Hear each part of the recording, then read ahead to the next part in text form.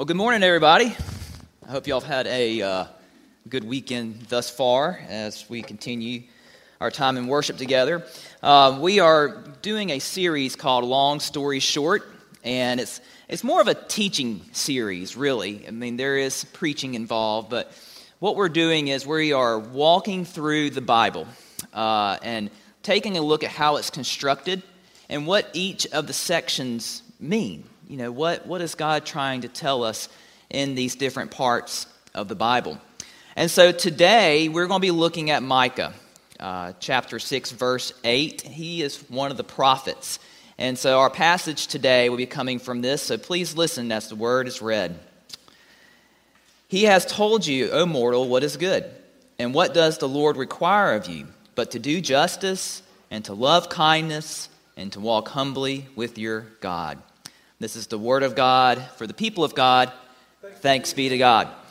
So this passage will lead us into the prophets here in a moment, but I want to tell you a little story about a trip that I took that really impacted me when I was younger.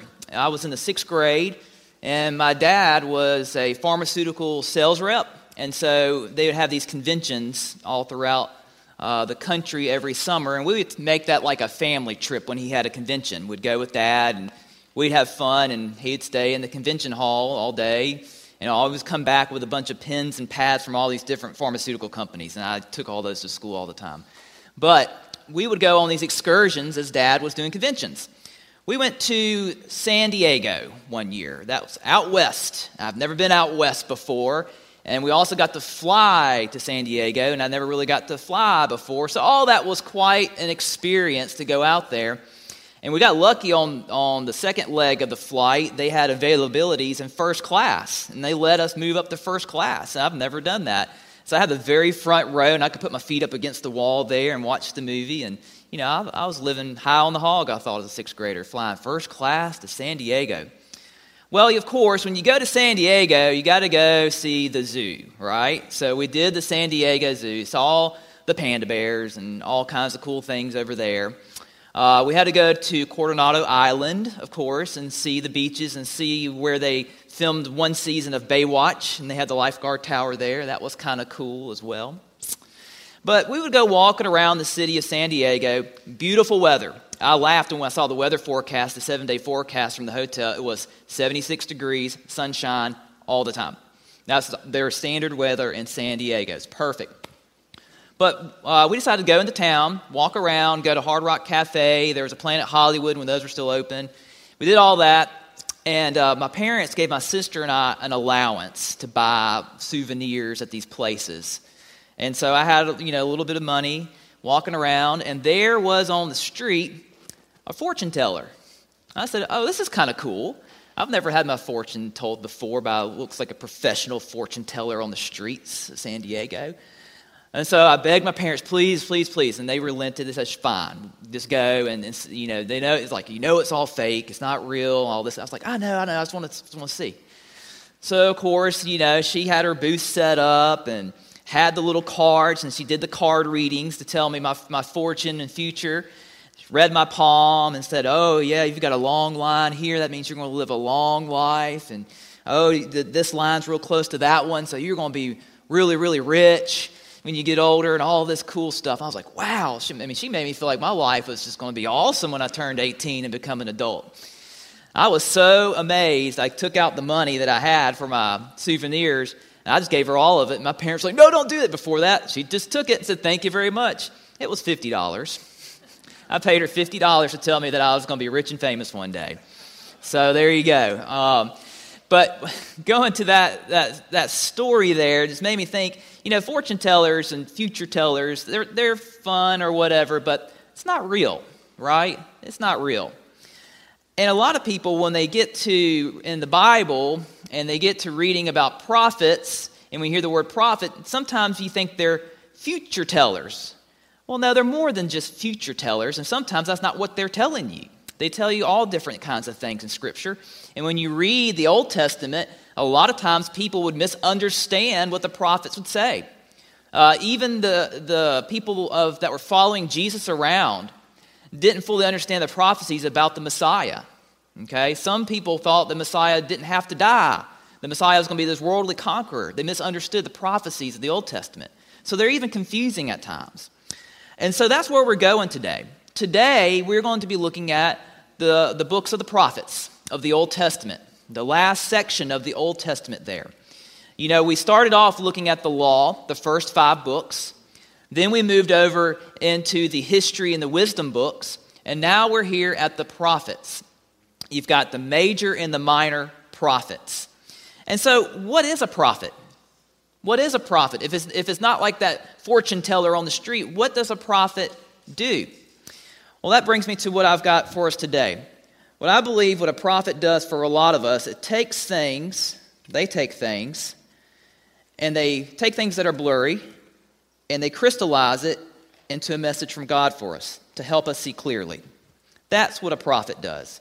It speaks on the behalf of God and helps us to see where we are and what God is trying to tell us. And so when you look at the Bible and you get to the Old Testament, you have about 17 books that are attributed to prophets, the major and the minor prophets. You have 5 major prophets. If you have your Bible or Bible app there, you can get open up and take a look. But the first 5 major prophets start with Isaiah, go to Jeremiah, Lamentations, Ezekiel, and Daniel. Okay? Why are they called major? Why are the other 12 called minor? It's not because there's some that have more importance than others. No, it's just simply based off of how much material there is. Jeremiah has a lot of material. It's a bigger book, okay? As you go to the minor prophets, some of them are just a couple pages, all right? That's the only distinction between a major and a minor prophet. They're all important. It's just that the length of the books are different. And you know, when you read the Bible, that you begin to see that there's also some false prophets out there. And false prophets trick people a lot. There is a scene there between Elijah and a prophet. They had 450 prophets of the Canaanite god Baal. And they had this showdown that was really epic. Go back and read it, okay? It's in 1 Kings. But what Elijah demonstrates that he's the one that speaks on the behalf of the true God, not the false gods. He's not a false prophet. And so when you go into looking at the prophets and what they do and what they say, you begin to understand them a little bit better. When you look at Isaiah, let's start with Isaiah. When you look at Isaiah, it makes significant claims about God's judgment on the nations of the world and Israel for their oppressive practices and rebellion. But it also begins to introduce in Isaiah a servant who suffers on behalf of those he came to rule. And so many people, when you look at the New Testament, many people can see the prophecies of Isaiah connect to Jesus Christ. That when they mention these things, they're mentioning our Messiah, Jesus. There's about 300 plus references to the Messiah in the Old Testament that Jesus matches exactly. The statistics on how one person can do that is out of this world. It only points to the truth of who Christ really is. Jeremiah gives warning to the people of Jerusalem about the disaster their sins will bring upon them, but also anticipates the hope in God's ability to redeem and restore. Ezekiel takes a priestly approach to prophecy, warning Jerusalem of the coming destruction of the temple, but also foretelling a day when the glory of the Lord will return to Israel and bring life back to the broken land. And so you begin to see that these prophets, what they do is they make connections to the past. They remind the people of God of the promises in the Old Testament of the law, Genesis, Exodus, all the promises that God made. But it also gives them warnings of the present, of how they're falling short, on how they're not following God truthfully. They try to wake them up. And then they say, if you do not and continue, there is a path of pain ahead. That there will be some painful times ahead if you continue on this path. So they begin to show you what's going to happen in the future, but they also give you the hope of that God's redeeming grace will be there. And so a prophet is just more than just a future teller, right? They tell you so much more. And what they do is they begin to show you the connections and the love that God has for us. And they speak on behalf of God. Before Pentecost happened, the prophets would speak with the Spirit of God. They kind of had a direct connection to the Spirit and to what God was saying, and then would go and tell the people. But then when Pentecost happened, the Spirit was let loose for all of us to benefit from. So we all have that direct connection ourselves. But the prophets were real important because Pentecost has not happened yet, and they were the ones that had that connection. And so they were real important. Kings would surround themselves with prophets to make sure they were doing what God wanted them to do. But we also had to be careful about the false prophets, the ones that would lead us to false gods, that would give you basically bad information, and that would lead you to separate yourself from God. And when you look at the books of the prophets, it all boils down to this Micah passage. This Micah passage pretty much sums up what the prophets are trying to do. It says again, "Has he told you, O mortal, what is good, and what does the Lord require of you, but to do justice, to love kindness, and to walk humbly with your God?" See, Micah was a prophet of Judah during the divided kingdom time of Israel, because Israel was divided at one point. It's 8th century BC. And King Hezekiah was the king of Judah. And what Micah is doing here, when you read the passages before and after, he's laying out a scene that resembles a courtroom scene, where you have the people that are on trial, which are God's people, and the plaintiff is God with his lawyer Micah. And it has this scene there where it plays out, where God's people are telling God, what more do you want us to do? We are checking all the boxes. We believe we're doing what we're supposed to be doing, but then Micah says, wait a minute, you're to do justice, love kindness, and walk humbly with your God. That is what you're supposed to be doing, and that's where you're missing the mark. And so what does that mean? Well, Kate talked about it in her children's message a little bit about how we're to love everybody. And that's part of the passage, and that's part of what the prophets are telling us to do. Despite our differences and despite who other people are and who we are, what God is telling us through the prophets is a reoccurring theme all throughout Scripture, is to love your neighbor, to do justice. Not the criminal court system way of doing justice, but doing justice where you're showing God's grace and mercy to those around us.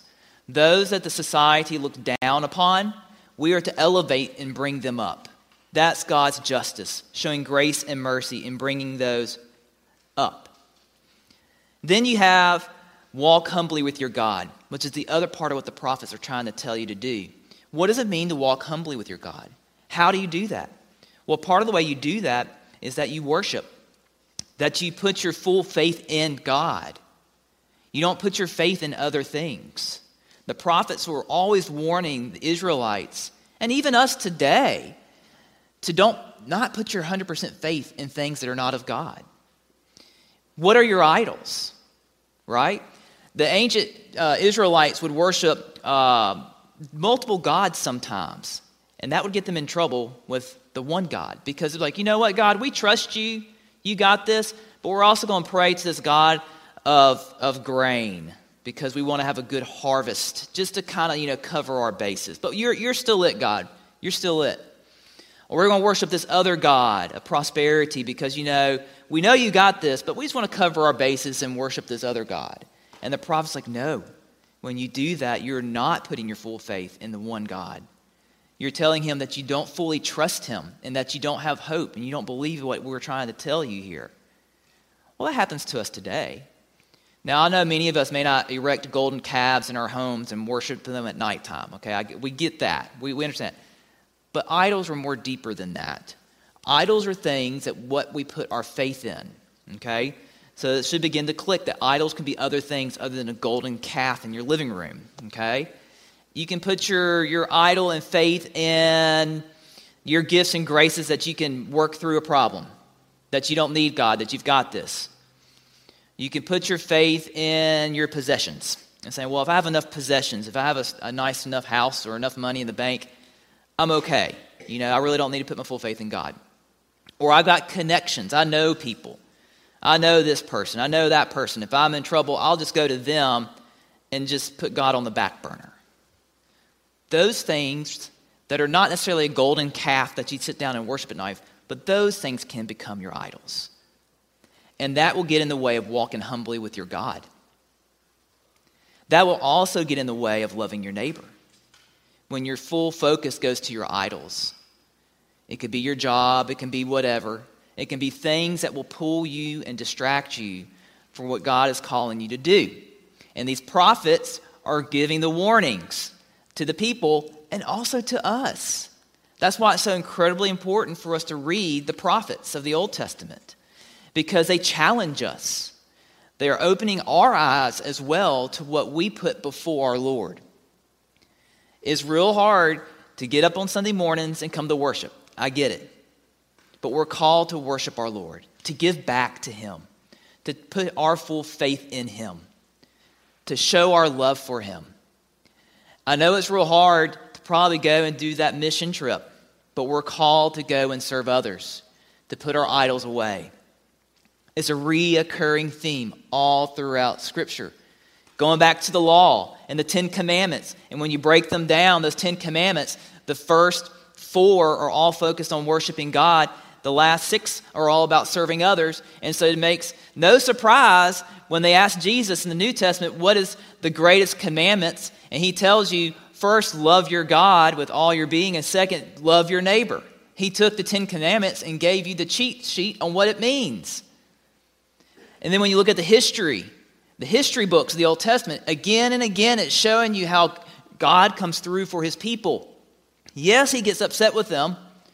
Yes, He gets disappointed with them, but He still loves them and brings them through in the end. There's pain along the way, but He still shows His faithfulness despite our unfaithfulness. And then you get to the prophets that give us the warnings, that makes the connections of the promises of the old, where we're going astray, what could happen but where the redeeming grace lies.